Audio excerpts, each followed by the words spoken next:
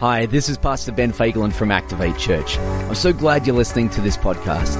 I hope this message inspires you, deepens your relationship with God, and that you're encouraged in your faith. We hope to see you soon at Activate. For those of us who call ourselves followers of Christ, do you ever find yourself feeling like you don't quite stack up? Like as a Christian, you see these people and they're worshipping on the platform and they're really excited all the time and you don't necessarily feel that way all the time and you sort of find yourself going, maybe I'm not really good enough. Maybe I'm not a good enough Christian. They talk about the Bible and I don't read it as much as I think I should, and they talk about prayer and I try and remember to pray, but I don't necessarily do it as often as I think I can. And Matt's an amazing prayer. I can't be like him. I'm not good enough. Maybe you sit there going, I don't always act like a Christian. Christians act a certain way, and that's not me all the time. You might be sitting here and this is the one day in 7 that you actually think about God and what He's done and who He is. You might be sitting here and this might be your first time to church for a couple of weeks because life has got busy and you kind of find yourself saying, well, I'm just not quite good enough. At the start of the year, we often do like New Year's resolutions, and sometimes people do it in the middle of the year as well because they're like anti-New Year's resolutions, so they're going to do it in the middle of the year and they go, well, this time I'm going to get it right. Like from now on, I'm going to read my Bible regularly. I'm going to pray. I'm going to spend 3 hours every morning. I'm going to get up at 5 a.m. and pray till 8 a.m. because I'm going to spend time with God. I'm going to get involved in church and I'm going to give more. I'm going to tithe. I'm going to serve. I'm going to be part of this thing. And you get all G'd up. And you go, right, I'm into it. I'm doing this thing. And first Sunday comes around and you're here early, and you're worshiping with your hands raised higher than anyone else. You're praying harder, and you get, you've given your tithe again, and you get to the end of the Sunday and you go, yes, God, what a day. You're amazing. And then life catches up and that momentum that you started kind of fades away, and you find yourself a couple of months down the track going, I'm here again. I'm here again. I'm just not quite good enough. I'm just not quite there. Maybe you feel like your lifestyle now or your history disqualifies you. But Simon, it's all good and well for you. You're on the platform, but you don't understand. I'm divorced. I'm broken. I was abused. I don't come from a Christian family. Oh, but Simon, you don't understand me. I'm never going to be good enough. I was an addict. Or maybe you still are. I'm not good enough, Simon. I don't act enough like a Christian. We can so easily get ourselves caught up in trying to measure up to this image of what it looks like to be a Christian, to be a follower of Christ. We can miss it totally. And I've always wondered, where does that come from? Like this idea that we have to measure up, we have to be enough, we have to do enough. There's something inherent in the human nature that feels like we've got to be better than who we are and what we do.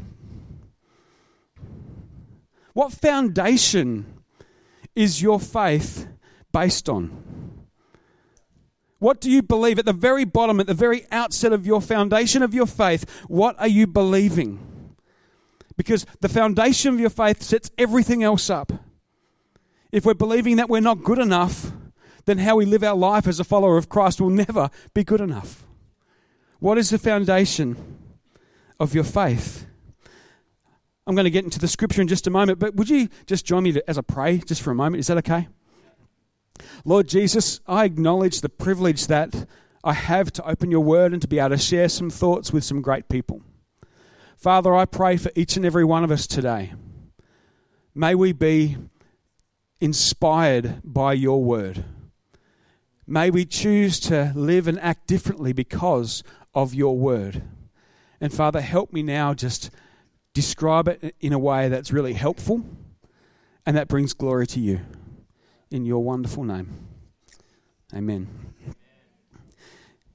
Matt was talking about the book of Ephesians before, and when you look at the book of Ephesians and you start it up, Paul, who wrote that, often kind of gives this explanation of who he is. And at the start of the book of Ephesians, it's all kind of nice and fluffy. Like if you read it, it's like, I'm Paul, I love you so much. You love Jesus. We love each other. Isn't life grand? But that's not the one verse I'm talking to you about. I'm going to start with the start of Galatians, and things are a little bit different. When you read the start of Galatians, you can almost pick up the undertone that Paul is feeling a little narky. Now, I'd encourage you, if you haven't done it yet, read the whole book of Galatians in one sitting. It's only 6 chapters. And if you read it in the Message version or something like that, it can be really easy to read and understand. And when you read it in the whole context of the one thing, you'll find it brings a whole lot of light and new depth and understanding to what Paul was trying to say. But Paul is a bit narky as he's writing to this church or to these churches in Galatia. I'm going to start with reading Galatians 1, and it's going to go through 1 to 9. It says this: Paul, an apostle, not from men nor through man, but through Jesus Christ and God the Father, who raised him from the dead, and all the brothers who are with me. He's making it really clear who he is. I am Paul, an apostle, sent by God, and I got people with me. To the church of Galatia, grace and peace to you from God our Father and Lord Jesus Christ, who gave himself for our sins to deliver us from this present evil age according to the will of our God and Father, to whom be the glory forever and ever. Amen. I'm astonished that you are so quickly deserting him who called you in the grace of Christ and are turning to a different gospel. Not that there is another one, but there are some who trouble you and want to distort the gospel of Christ. But even if we or an angel from heaven should preach to you a gospel contrary to the one we preach to you, let him be accursed. As we have said before, so now I say it again. If anyone is preaching to you a gospel contrary to the one you received, let him be accursed. I don't know about you, but if you're getting a letter from Paul, like Paul, this guy who's made the movement of the followers of Christ explode into the world that had never experienced what it meant to be a follower of Christ. If you get a letter from Paul, you're like, yeah, Paul's sending us a letter, man. This is awesome. It's kind of like a Facebook message popping up, but a lot more important because it's a real letter that he wrote with his hand. People used to do that.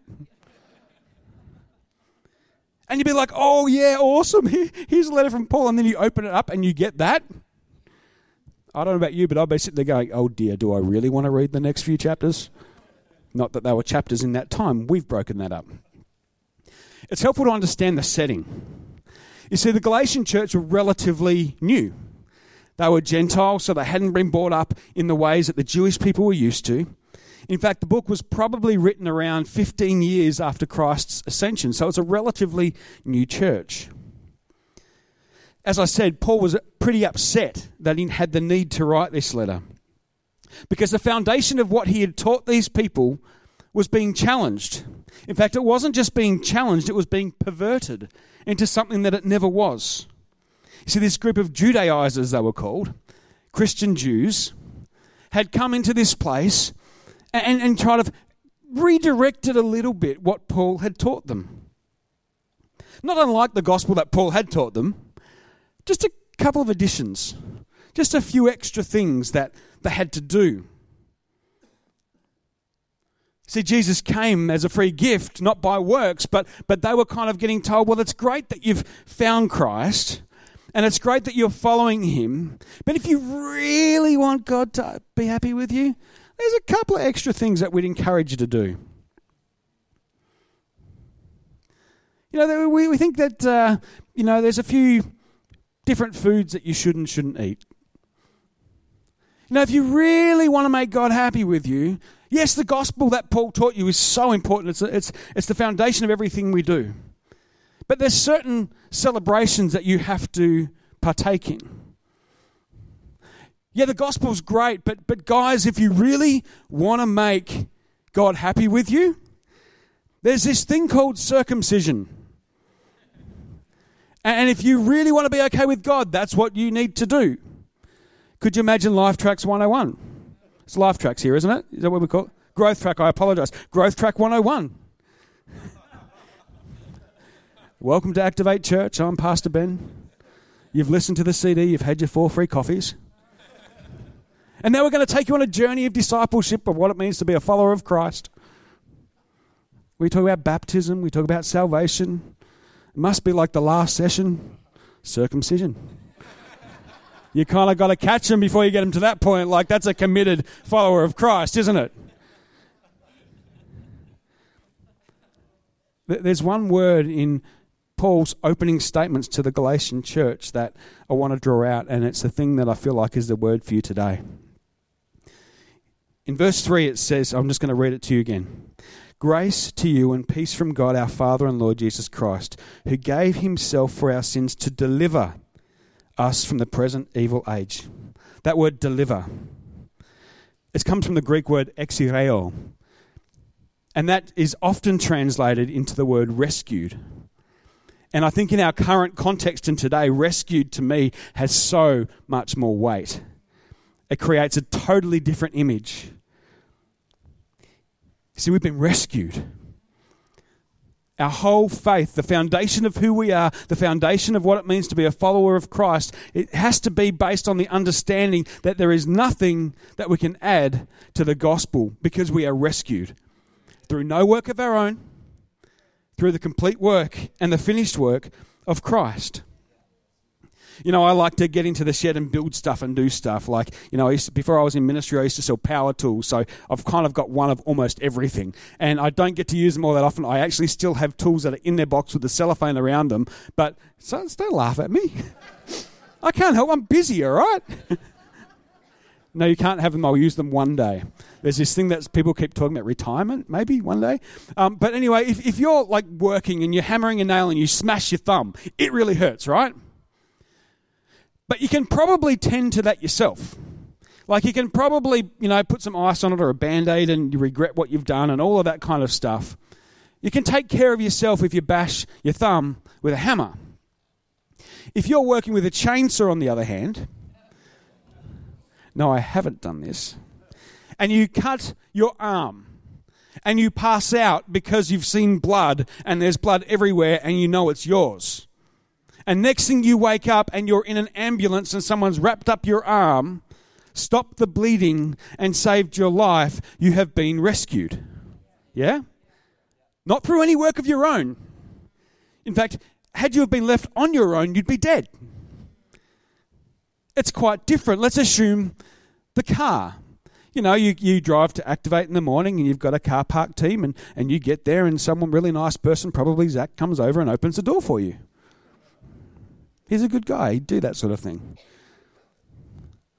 And you get out of the car and you thank Zach very much for opening the door and letting you out, and it was a really nice experience, and you come into church and have one of your coffees. That's not being rescued.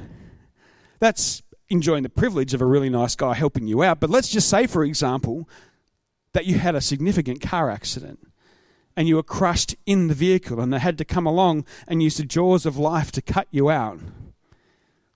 And if they didn't, you would have died. That's called being rescued. It's quite different.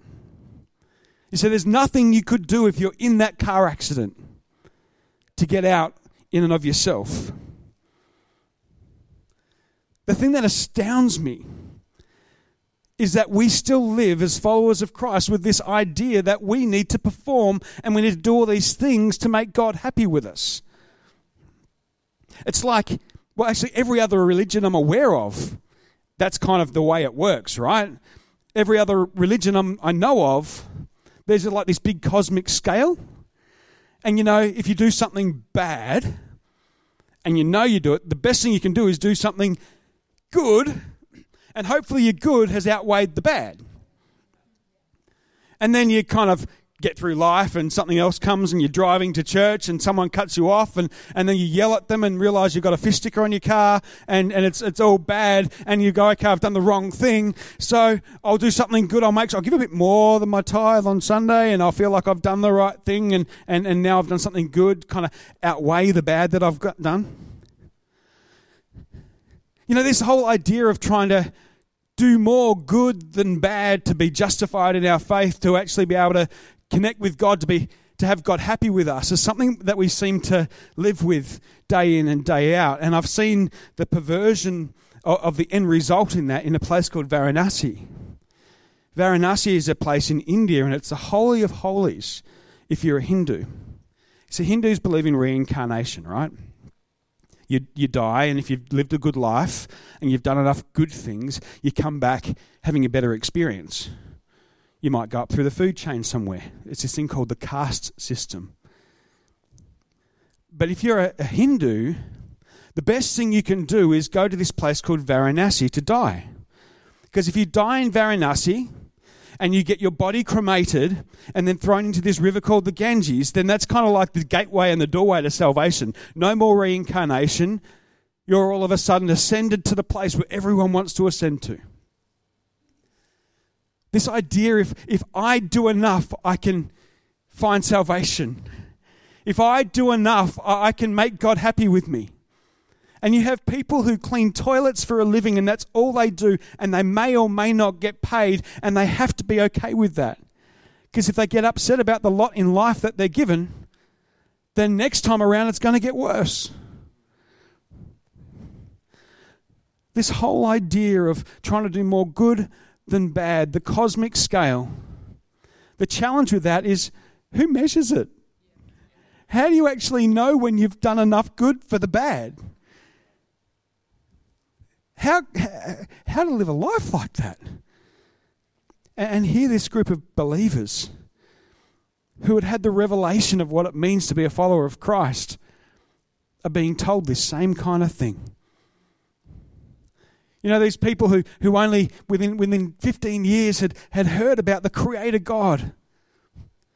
You know, the idea that this God who created everything from nothing, who had always been, is eternal, created the world to be able to inhabit with humanity. And humanity was created to be for the sole purpose of being in relationship with God. And then through our own stupidness and brokenness, we sin and we create this separation between God and man. Yet God was not happy with this, and he created a way, and he sent his son Jesus to come to earth to live a perfect life, to die as a perfect sacrifice for you and for me, so that we might be able to have right relationship with God once more. Not through what we do, but through what he's done. And these people understood that. And they knew that, and they lived in the freedom that came from that, and all of a sudden these people are telling them they've got to work at it. They've got to do more. It's a mess. You know, and we look at this whole, you know, the whole scenario, this gospel plus thing as Paul describes it, and we look at them and go, that's crazy. You know, we'd never do that. You know, no one gets circumcised for religious reasons unless you're Jewish in the world today. But this whole gospel plus thing, you know, I think we engage with that in some ways ourselves as well. You know, we might look at it and go, all right, well, gospel plus. Well, gospel plus, I pray really hard and then I'll be okay with God.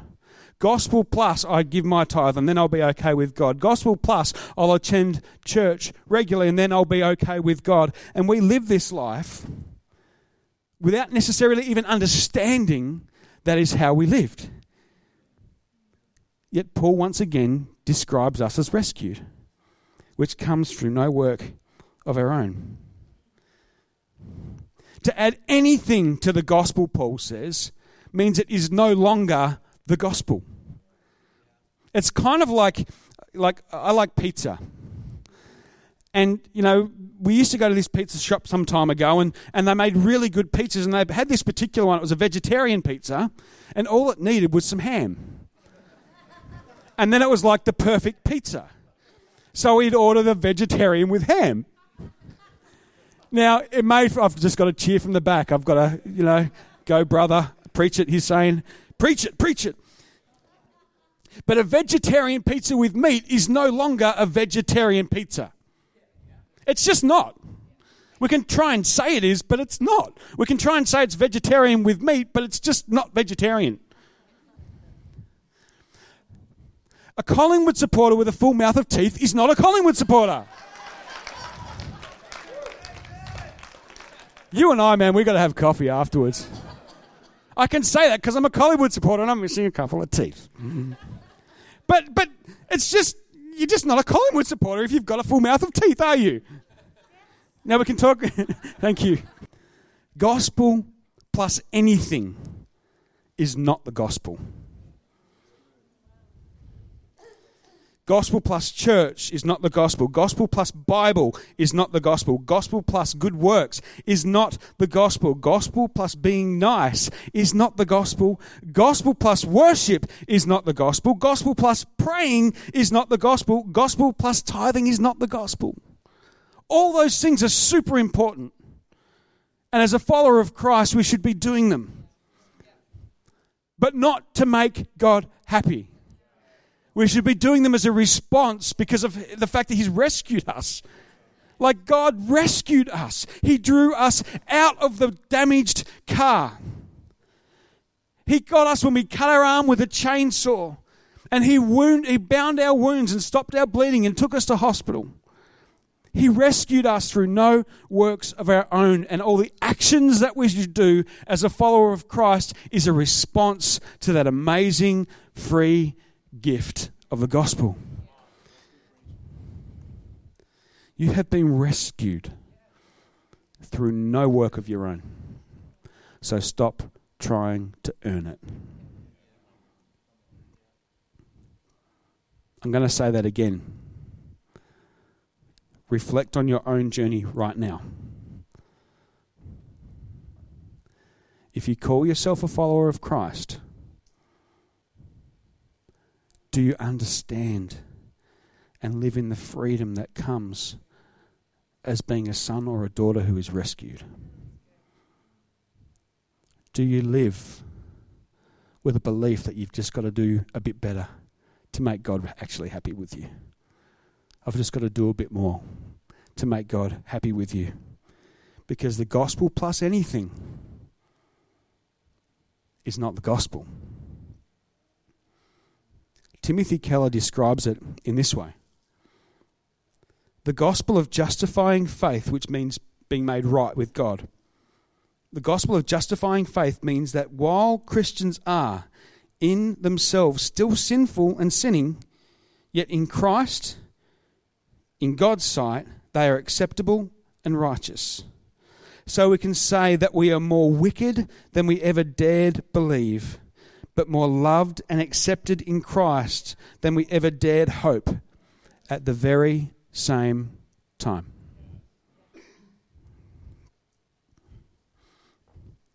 Many strive to be good Christians because the foundation of what we understand is broken. It's built on the wrong thing. It's built on something that is performance driven. It's built on a model that is consistent with the world and the way that almost everything else works.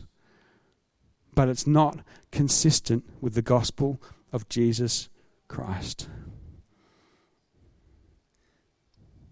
Now, when we get that, when we understand that, when we acknowledge the fact that all the things that Pastor Ben talked about last week, the works that we do, because that describes and shows the world what it means to be a follower of Christ. All of that happens. All of those things happen, but with a totally different motivation. You know, when we go to church, we go, oh man, I get to go to church. We live in a world where I get to go to church and I'm not being abused and I'm not going to get killed and my church isn't going to get blown up. We get to go to church and we get to gather with the believers and we get to be encouraged and we get to encourage others. We get to be built up so we can go back out Monday through to Saturday and engage with people who don't know Jesus and show them the love of Christ through who we are and how we act. We get to go to church. We don't have to. We get to. You know, when we read the Bible, it's not a box to tick. It can sometimes be like that, I get it. But the Bible isn't a box to tick. The Bible is a privileged book that we have that ties in a huge amount of history of God's people. And it gives us so many opportunities to learn and grow and to become more like Jesus. When we read it, we need to look at it as a discovery tool, kind of like an excavation. When you go and you understand more about who God is, when you open the Word, you can say, all right, God, what would you like to show me about yourself today? And how would you like me to respond to that? We are privileged to live in a place and a time where we've got, I don't know how many just on this thing. How many Bibles do you have on your phone, let alone on your shelf at home? But we don't have to read the Bible to make God happy with us. We do it because He is happy with us, because He loves us and we want to know Him more. You know, good works, faith without works is dead. We don't do good works because we're trying to make God happy with us, to please Him, although it does please Him. We do them because we're Christians. When we lived in Swan Hill, we had a farm. We had animals on the farm. We had a horse. You'd go to the horse. You'd walk outside and it knew that you were walking towards a place where its food was. And it would go, "Rrr." You heard it. "Rrr." I've practiced. You know why it did that? Because it's a horse. And that's what horses do. Good works, we do them because we're Christians. Not because we have to, but because we get to, because we're becoming more like Jesus. And when we're more like Him, we'll act more like Him. And what would Jesus do? He would do good works. He would help people. He would serve people. Being nice isn't always fun. But we don't do it because we're trying to make God happy.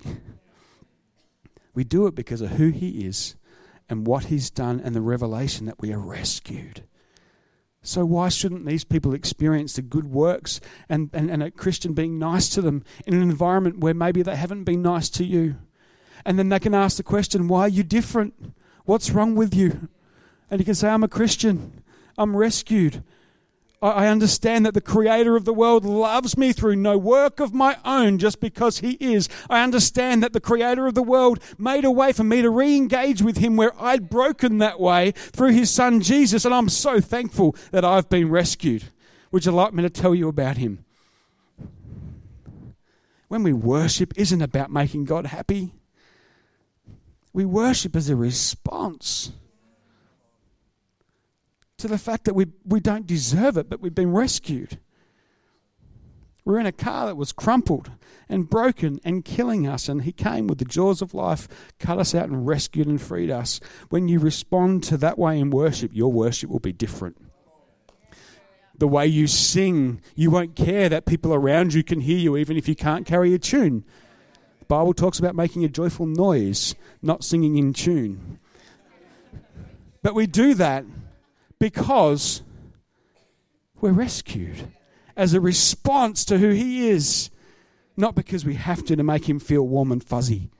When we pray, when we spend time with God speaking and listening to Him, it's about deepening in a relationship rather than making Him happy.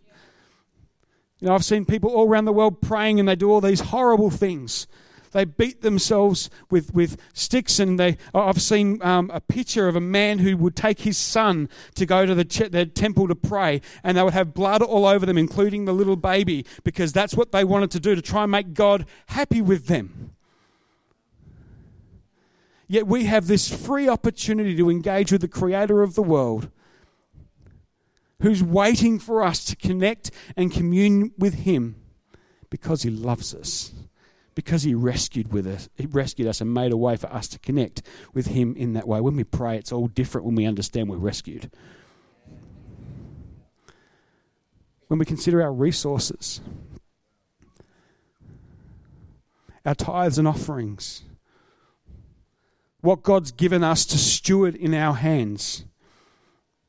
When we look at that from trying to please God, we give what we have to give, what we feel like we have to. Often it's the question that goes through our mind is, what's the least I can give to make God happy? But when we look at our resources, what we have to steward through the lens of, oh my goodness, I've been rescued. Okay, God, you've rescued me. You've saved me. Like, I'd be dead if it wasn't for you. This is yours. What do you want me to do with it? How do you want me to use it? You want me to do that? That feels pretty big, but it's your money. You want me to regularly commit to giving to a local church? All right, it's your money first. You're just going to have to work it out, God. I'm going to steward what I've got because you've rescued me. You've saved me. I was dying and you called me out, restored me, called me son, for no other reason than you love me. When we understand that we're rescued, everything shifts. I feel to encourage, there's two types of people possibly in this room today. There's those who would call themselves a follower of Christ, and there's those who would say that they're on a journey. And I want to, I guess, give a different opportunity to respond to both of those people groups in this moment. Because if you're here, you're here on purpose.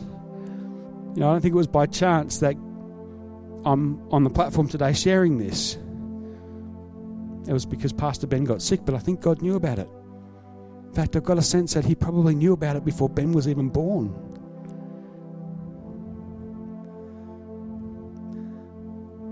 If you're here today and you'd call yourself a Christian, I just want to ask you to, let's just everyone close our eyes just for a minute, because I want to give you space to reflect and think and process.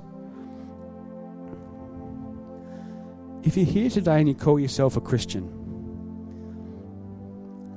take a moment to consider your journey.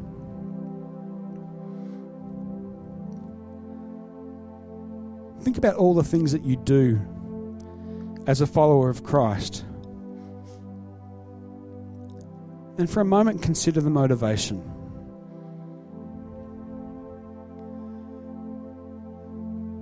Is it truly because you just know you've been rescued and it's a response to that? Or maybe, just maybe, there's some things that you do because it ticks a box, or because it makes you think you're a better Christian, or because it makes you think God loves you a little bit more when you do. If that's you, I'd love to see your hand, just so I can pray for you, because I want to pray for you today, because I don't want you to go out the same way than we came in. So if that's you, everyone's eyes are closed at the moment apart from me. Just pop your hand up, because I want to thank you. I want to pray for you. Thank you, thank you, thank you, thank you. Right across this place. Excellent. Not excellent, that's how you've been living your life, but excellent, you've acknowledged that. And I'm believing today you'll see breakthrough and shift and change, that you'll go home different to how you entered because of what God's done in you. Let me pray, and those of faith, pray with me. Lord Jesus, you saw every single hand that was raised across this place today. Father, we just want to acknowledge right now and declare it with our hearts that you have rescued us, and that you've done that because you love us, and you love us unconditionally, no matter what we do and how we do it. And we're so very thankful. Hey, thanks for listening to the Activate Church Weekly Podcast. We hope you were encouraged today, and we would love to see you at one of our services. So to connect further with us, head over to activatechurch.com.